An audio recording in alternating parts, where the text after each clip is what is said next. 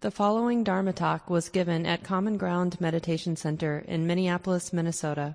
The speaker is Mark Nunberg, guiding teacher at Common Ground. So take a moment and adjust so you're comfortable. Nice to be with everybody this morning.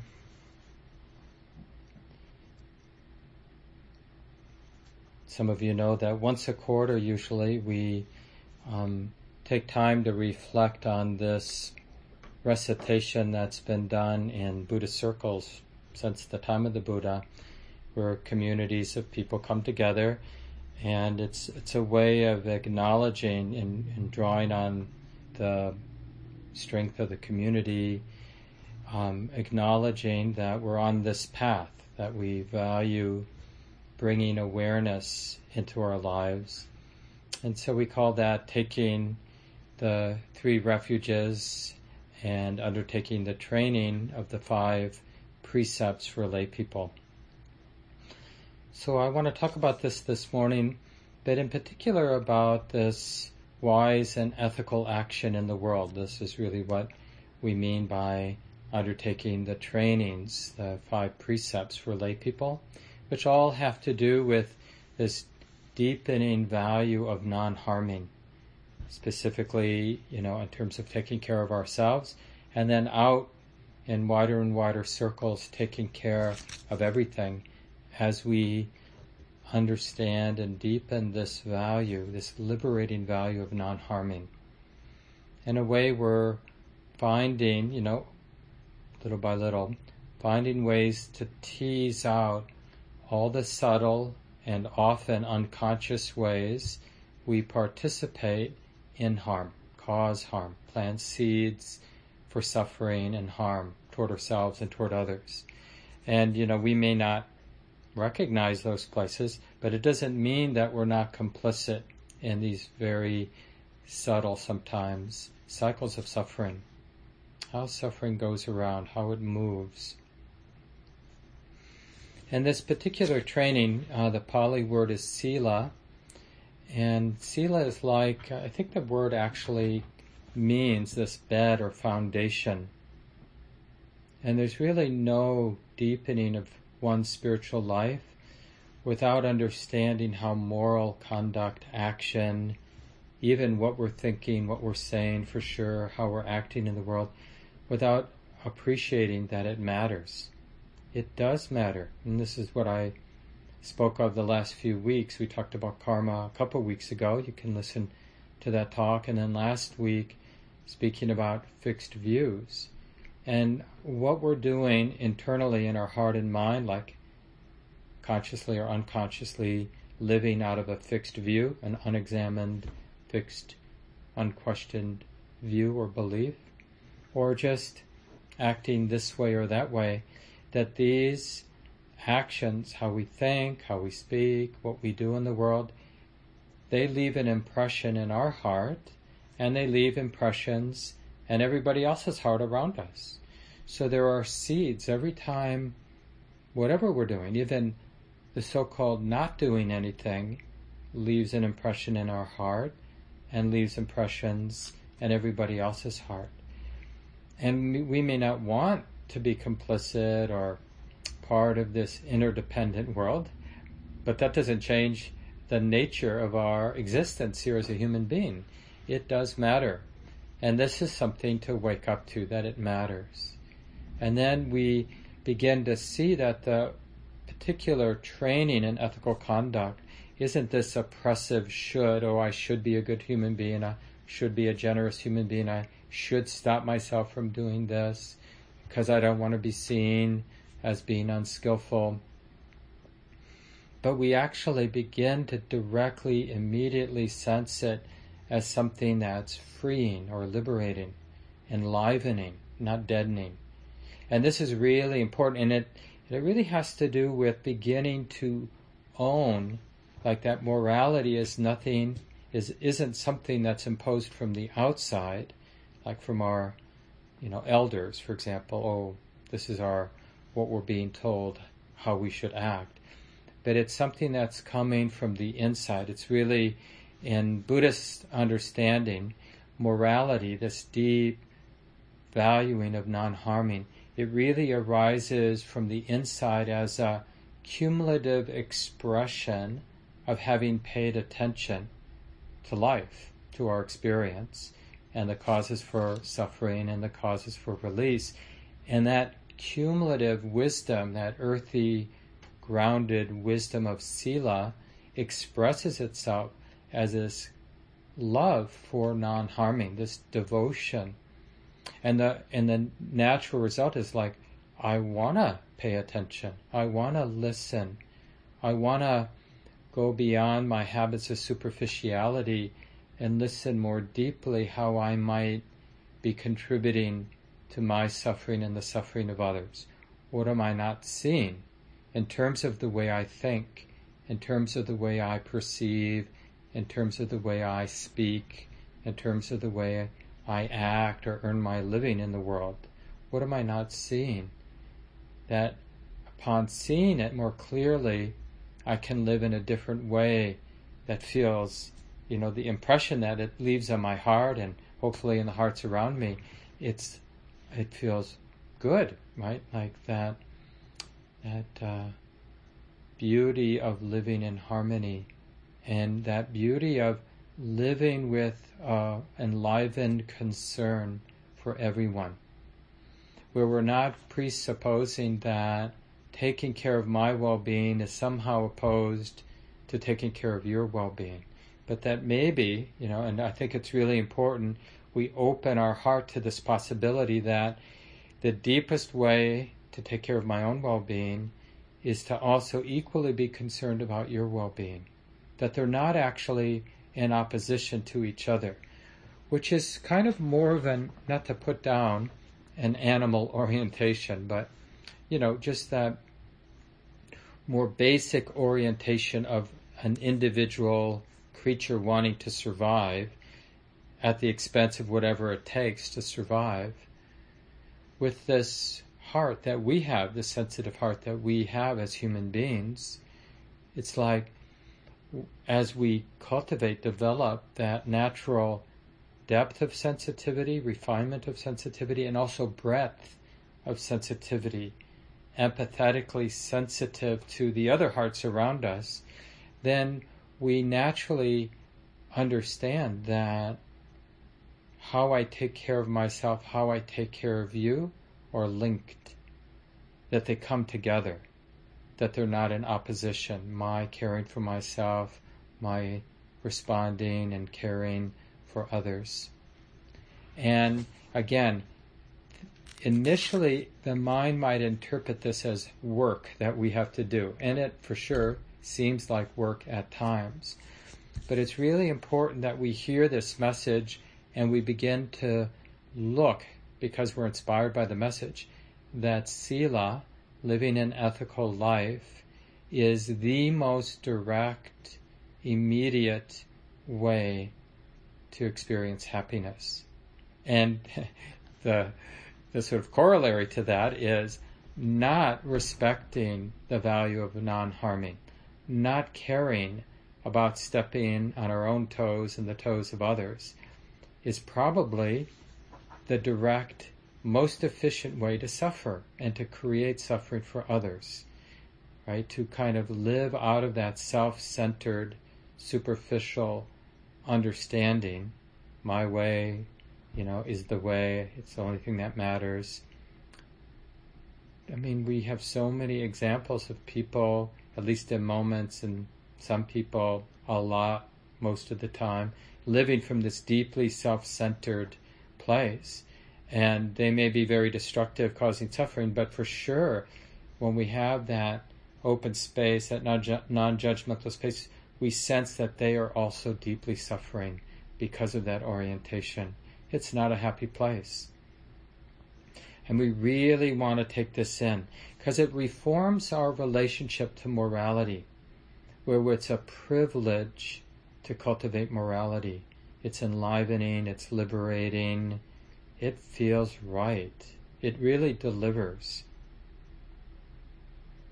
And it is, it has this contradictory sense, because developing morality, this valuing of non-harming, depends, as I mentioned in the guided meditation, on sensitivity.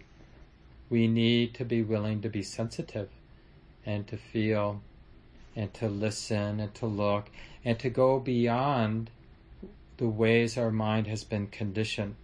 Because the way we've been conditioned is not to be interested because it seems too complex. So there's a kind of heat. I thought of that maybe is the best way of saying it.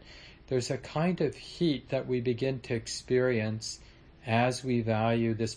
It's really a third of the path of awakening. Right? We have sila, this sort of bringing awareness, bringing mindful awareness, wisdom awareness to this world of relationship, how we're relating, how we're thinking, speaking, and acting in the world. That's 1/3 of the whole path. The other third is bringing awareness to the activity of our mind. And then the most subtle part of the path, the last third of the path, is bringing awareness, wisdom awareness, to the most subtle part of the thinking mind we call view. The sort of deeper unseen beliefs or views that have been established in the mind for a long time and mostly remain unseen.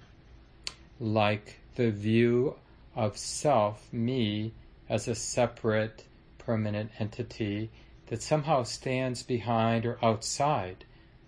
So experience happens to me. Right? There's that very deep and unquestioned view or belief in self as a permanent entity that stands outside of nature.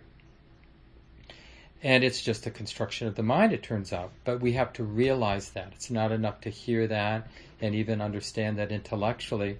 We actually have to see that that entity, self, doesn't exist as the mind has been conditioned to believe and view things as if it exists. So, but right now we're really talking about this first third of the path where we're bringing and valuing bringing awareness into this world of relationships and how we're relating, how we're thinking, what we're saying, and what we're doing.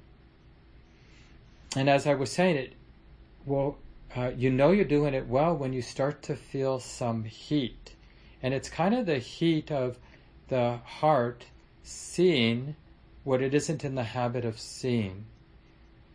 So normally we act, we think, we speak, and then very quickly we justify what we're thinking, what we're saying, and what we're doing. We create a story in the mind that makes it make sense to us that we're thinking this, that we're saying this out there to other people, and that we're acting in these ways. And then, because you're being encouraged with the Buddhist teachings, we get inspired to shine a light of awareness, this discerning, non-judging, kind, persistent awareness, mindful awareness. And then the result is this moral heat, because we're seeing the continuity of mindful awareness allows us to see as we're thinking, as we're speaking, as we're acting in the world, to see what that's setting in motion, what impressions are being left in my heart, what impressions we sense are being left out there in other people's hearts. And it breaks our heart, right?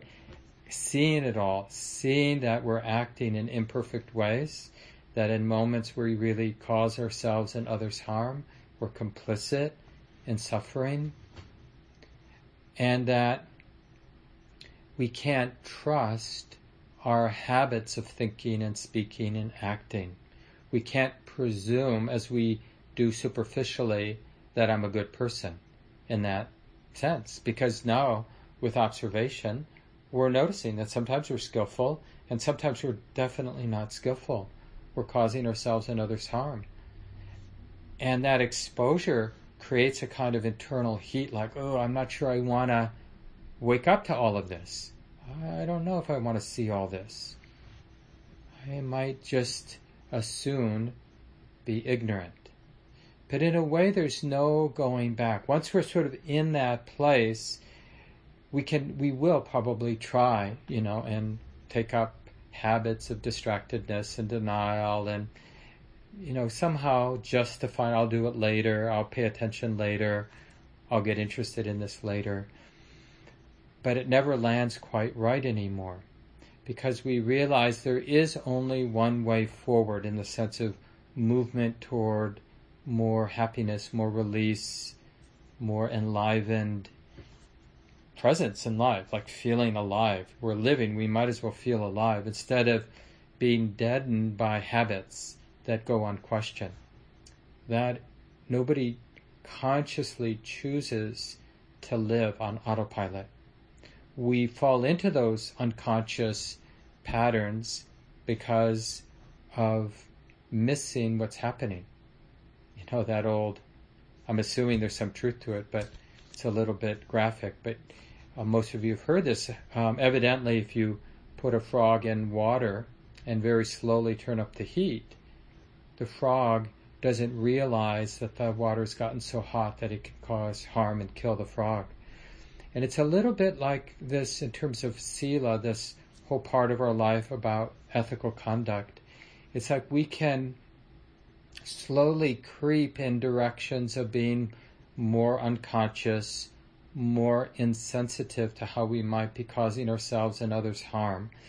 And we just end up living a life that's really destructive for ourselves and others. And it's like a dead weight. And literally, at least spiritually, kills us.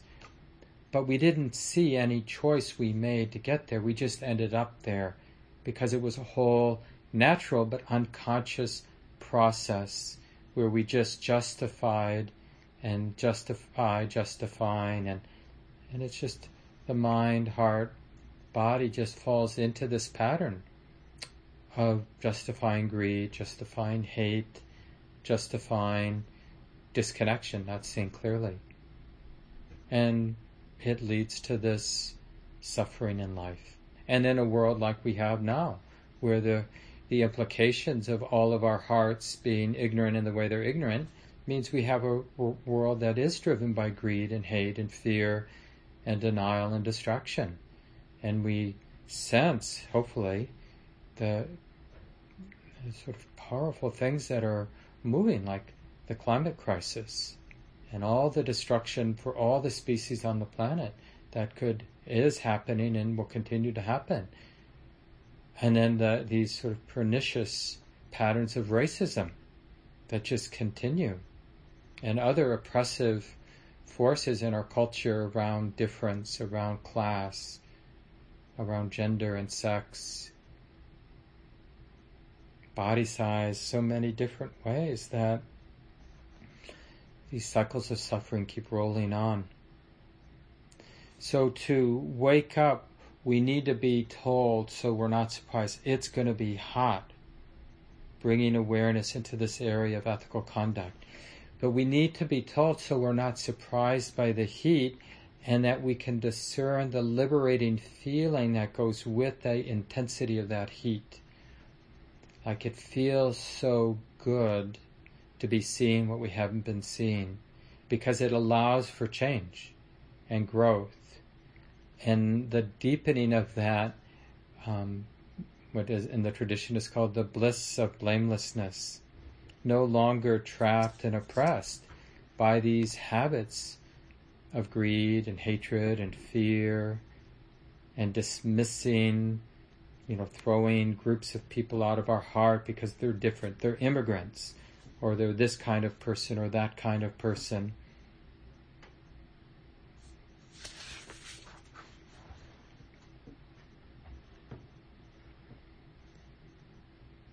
So the precepts undertaking the training to refrain from harming, killing living beings, undertaking the training to refrain from taking what hasn't been given, really understanding. Just think about how deep and subtle that training, undertaking the training to refrain from taking what hasn't been given, right? You see how we realize I really need to know, like if I buy something, is that exchange really a free exchange? I'll give you this money, you'll give me this thing? Or have people been exploited in terms of this coming to me at this price? It doesn't let us off the hook. oh, it's legal what I did, or other people do this. But we actually need to be willing to listen and to look and to discern and to go beyond sort of the cultural value of the economy and to really understand what is this exchange really setting in motion? What seeds of suffering might be cultivated or be set in motion in terms of the environment, in terms of other people? And that's the heat. It's like it gets really complex. But if we identify, like if we keep thinking, misunderstanding that liberation is equated with simplicity, as opposed to liberation really is more equated with this fearlessness about showing up. And that's like I find for me that was a real turning point. Because most of us start our spiritual practice where we, on some level, sense the dukkha, the suffering in life, the difficulty in life, and we want out. I want to be somewhere, some spiritual utopia, where I don't have that tension, or that fear, or that heaviness in my heart. And we imagine a kind of a heaven space where everything will be perfect for me, and I'll be saved. And we go along our happy way on our path until that just doesn't make so much sense anymore. It doesn't line up with our experience. It doesn't line up. But what does start to appear more and more is the freedom that arises when the heart ceases to run away from life, but actually instead turns toward the moment, like this valuing of intimacy. And our actions, our thoughts, our words start to flow from that intimacy. And when I talk about the refuges and other teachers talk about the refuges, we talk about it as Buddha knowing Dhamma, that intimacy of being awake, Buddha, being awake to the way that it is, Dhamma. And then Sangha is that compassionate, wise, nimble, creative action of non-harming, of valuing non-harming. Not that we ever get it right, perfectly right? Because it's complex. But that we're not like looking to have the final plan of how to be skillful. We realize that it's always going to involve this intimate, sensitive engagement with the moment. We have to be willing in an ongoing way to be completely exposed to the complexity of the moment. And that, our resistance to that exposure is the heat. The heat isn't related to the complexity of how to be skillful. The heat is related to our initial resistance, because we're pretty sure that freedom has to come from getting away from the complexity. But initially it feels like I have to be skillful with all this complexity, like what should I say? How should I say it? Should I say anything? What should I do? How much should I give? Do I need to give here? Should I take care of myself or take care of you right now? From a self-centered point of view, right, it gets really hot. It seems complex. But because we're really committed to stay engaged, to keep showing up to the moment, to feel what we feel, it burns away the self-centered orientation so that our participating, our speaking and acting and thinking and being engaged in the moment more and more comes as a natural process, not from this point of view of a self, a me, who wants perfection or salvation. But we give ourselves, in a sense, we submit and surrender all of that self-centered stuff in exchange for being intimate. And the response, like how we handle the complexity of each moment and what we should say and what we should do, we drop the ownership of that. And we allow our participation, it's still going to be imperfect, by the way, we allow our participation to arise naturally out of that Buddha knowing Dhamma, that being awake, being intimate with the way it is. And we just trust that I'll say something or I won't say something, I'll do something or I won't do something in the moment. So in a way, wisdom is just observing that participation, that active, nimble, enlivened participation, instead of trying to control it, instead of trying to be skillful. But we can't just go there immediately. We have to, because it's the heat, feeling the heat that teases out the self-centeredness, the need, the personal need to be skillful, the personal need to be seen as a moral and good and kind human being. All that has to get burned away. I don't think there's another way for it to. We can't, like, the self can't say, hey, I don't want to go through that burning process. I just want to go right to liberation, and be a really cool dude, doing all the right things, being woke and, skillful and inspiring others. But it doesn't work that way. We enter this world of morality, like wanting to be skillful, wanting not to cause harm, from a self-centered point of view.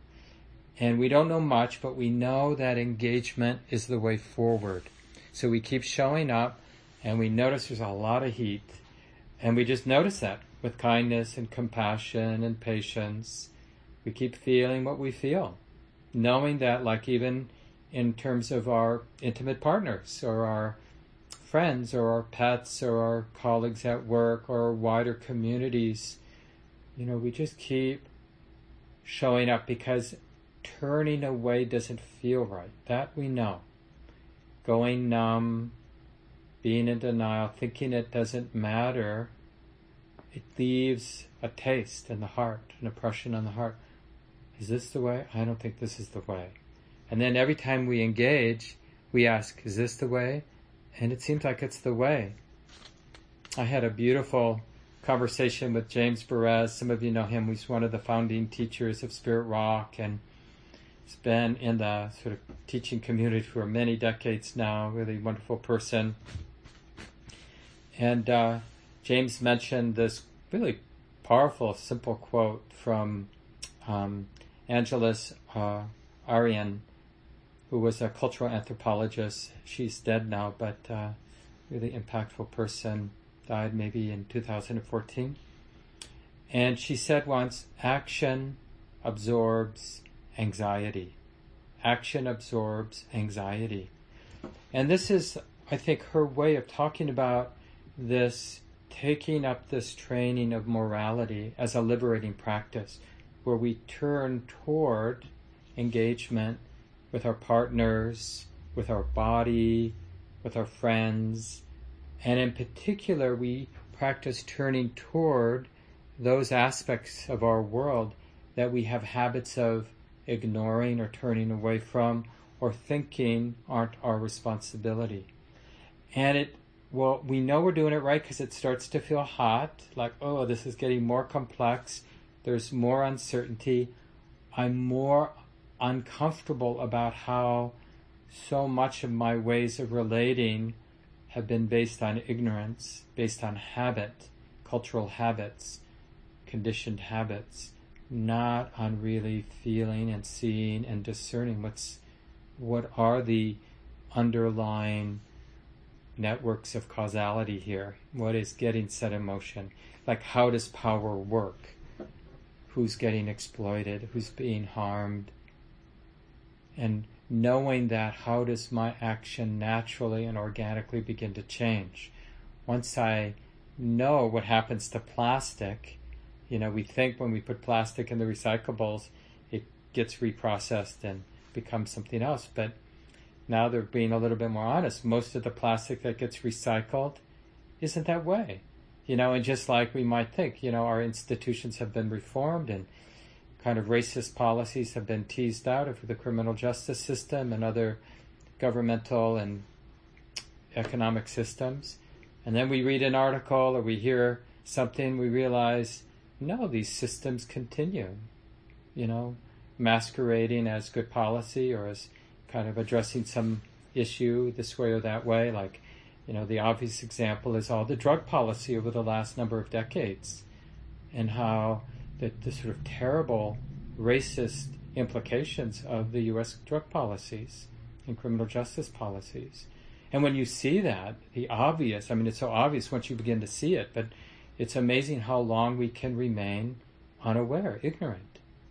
And so this is the thing about sila. It really requires a willful turning toward life and not being surprised by the heat and discomfort of that, and hanging in there long enough to begin to discern that flavor of liberation. Like, don't want to do it another way. This has got to be the way. This feels right to lean in, to turn toward, to feel the heat, and to let the heat guide us in terms of how our speech, how our actions, how our ways of thinking and perceiving begin to change. That heat, that disturbance of seeing more clearly, feeling more deeply, is what transforms habit energies. So how are we going to be changed if we don't use this intersection of our sensitive heart with the way the world works? That's what transforms our behavior. That's where skillfulness comes from. Sangha, this third refuge we're going to chant in just a moment, arises because of the intimacy of Buddha being intimate with Dhamma the way it is. And that's really just another way of talking about sila, this really beautiful, enlivening, liberating, valuing of non-harming. So if you haven't yet, you may want to get the refuge and precepts that we're going to chant now for the last 10 minutes. It takes a little bit less. But I think Gabe, or I know that Gabe, put the link right there under your screen on the YouTube channel. And you can click on that, or if you don't want to read with us, you can just listen. And this is a traditional recitation that people inspired by the Buddhist teachings. The Buddha was a human being like the rest of us, and woke up, really deeply understood his heart, and had this real amazing knack to articulate the process of awakening, which is really just this deep, subtle human common sense, what to do with the human life, what to do with the human heart. And when people inspired by these teachings get together, we often chant the refuges and precepts. We take refuge in the Buddha, Dhamma, Sangha as just a summation of our practice. Being awake to the way that it is, that's Dhamma. Buddha knows Dhamma. And Sangha, this wise, compassionate, nimble activity of our lives, Sangha comes out of Buddha knowing Dhamma. And then we do the 5 precepts, we chant, and we're going to read, I'll read today, some of Thich Nhat Hanh's comments. He's a really wise, beloved teacher from Vietnam originally, and got kicked out because he was a peace activist during the Vietnam War.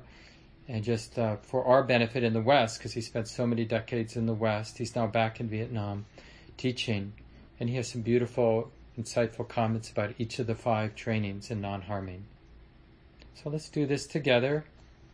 We first acknowledge our teacher, this person, the Buddha. We call the Buddha. This title just means awake. So this is the Namo Tassa. We do that 3 times. Namo Tassa Bhagavato Arahato Samma Sambuddhassa. Namo Tassa Bhagavato Arahato Samma Sambuddhassa. Namo Tassa Bhagavato Arahato Samma Sambuddhassa. And then we take refuge 3 times. It's a traditional way. The Dutiyampi means for a 2nd time. And that 3rd stanza, Tatiyampi, just means for a 3rd time. Buddhang saranang gacchami. Dhammang saranang gacchami. Sanghang saranang gacchami. Dutiyampi Buddhang saranang gacchami. Dutiyampi Dhammang saranang gacchami. Dutiyampi sanghang saranang gacchami. Tatiyampi buddhang saranang gacchami. Tatiyampi dhammang saranang gacchami. Tatiyampi sanghang saranang gacchami. Then we'll just take a few seconds and reflect on each of the three refuges. I take refuge in the Buddha, trusting our inherent capacity to be awake and intimate, the heart free from clinging. So just reflect on that for a few seconds.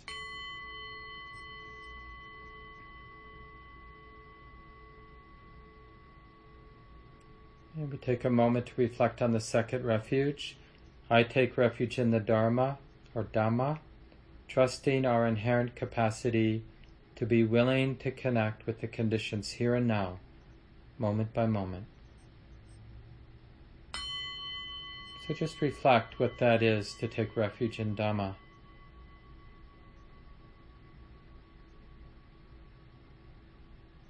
And then the third refuge, I take refuge in the Sangha, trusting our inherent capacity to engage life with the vast space of wisdom and the profound sensitivity and responsivity of compassion. So again, just take a few seconds and reflect on what Sangha looks like for you, where you've seen it in others.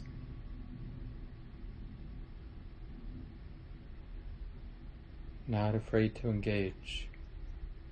And then turn the page and we'll do our 5 precepts, these 5 mindfulness trainings. We're going to do first the Pali, then the English, and then I'll read Thich Nhat Hanh's translation, and you can read along with me if you have it.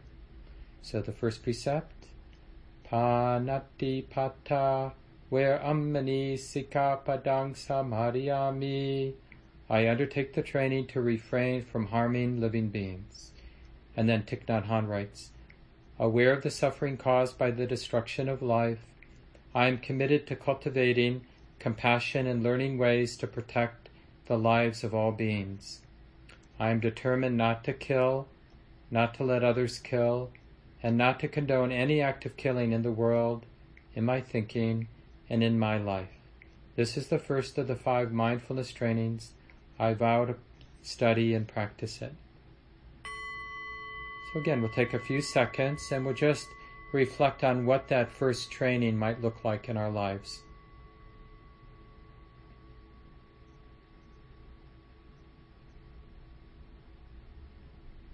And now the second.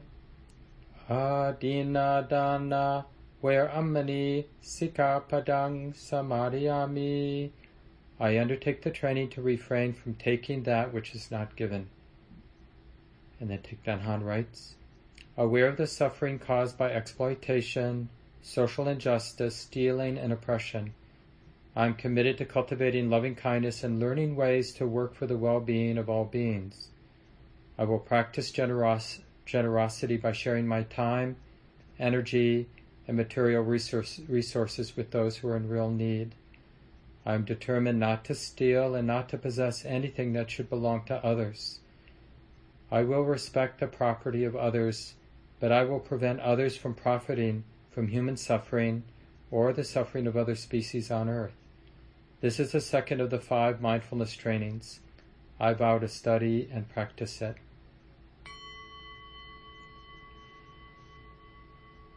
So we just reflect, what might this look like in my life, this second training?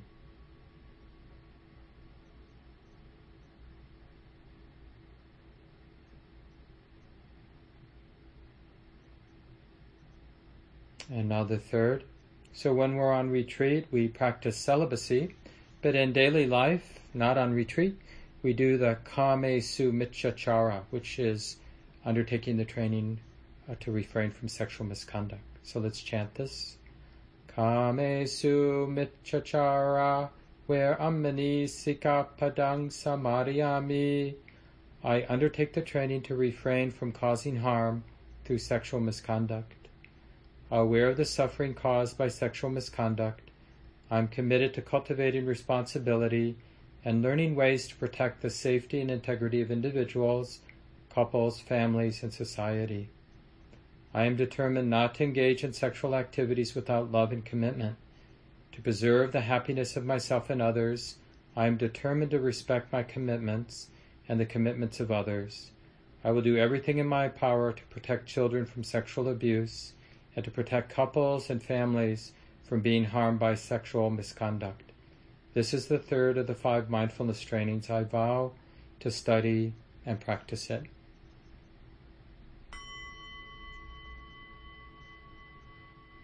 So just reflecting on what that might look like in our lives.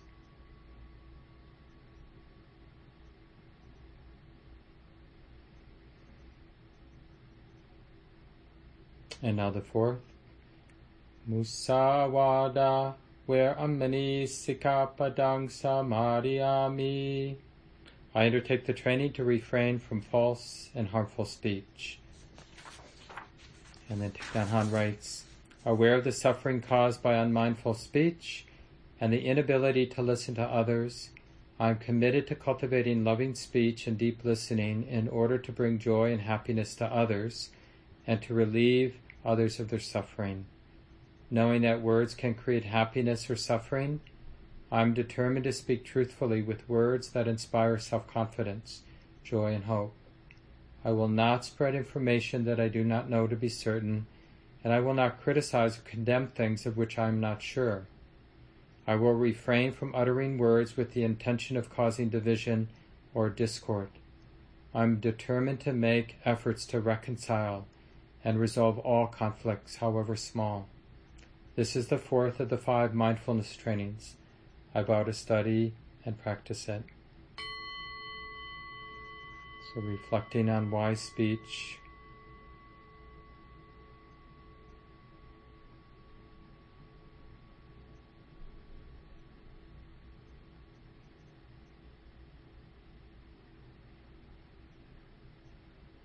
And now the last, number 5.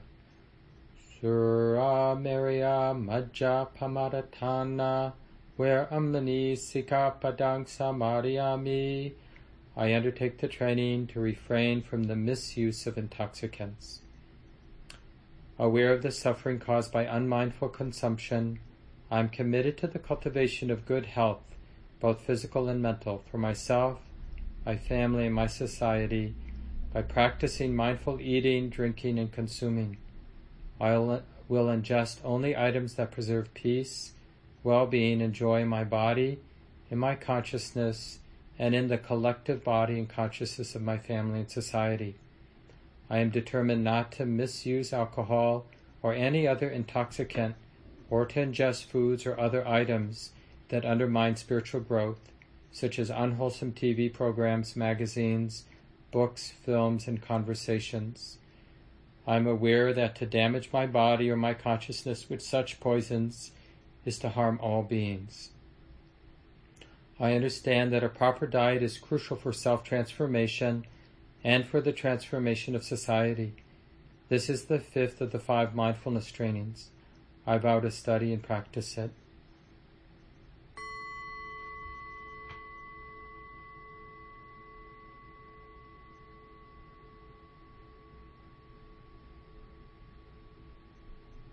This valuing of being sober in life so that we refrain from harm.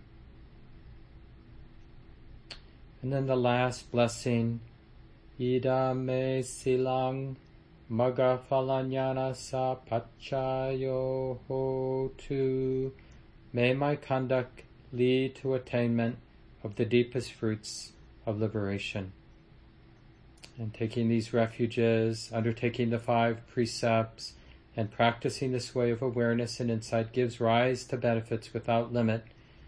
We offer to share all blessings and merit with our parents, teachers, family, friends, and with all beings everywhere.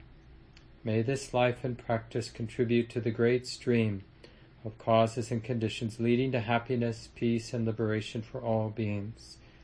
May all beings be happy.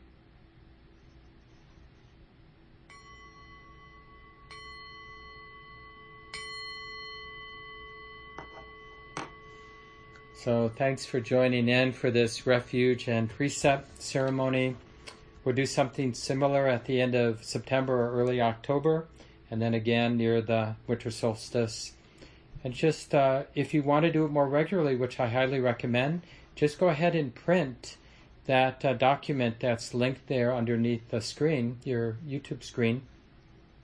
And you might just put yourself on a weekly schedule and, just adapt and adjust it so that it feels really alive for you and useful for you in remembering this difficult but really enlivening practice of moral conduct. So it doesn't exist in our lives as something heavy and that we don't really want to deal with. Anyway, it's been really great being with everybody. Of course, many programs are coming up.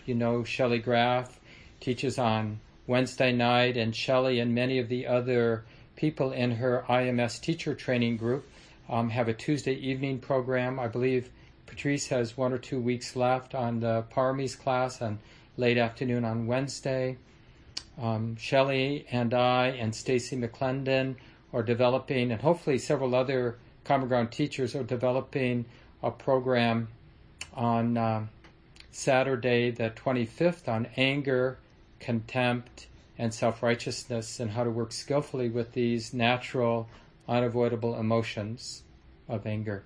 So join us for that on Saturday the 25th, and other programs are coming up as well. Thanks, everybody. Have a good week. This talk, like all programs at Common Ground, is offered freely in the spirit of generosity. To learn more about Common Ground and its programs, or if you would like to donate, please visit our website, www.commongroundmeditation.org. Thank you for listening. To learn how you can support the teachers and Dharma Seed, please visit dharmaseed.org/donate.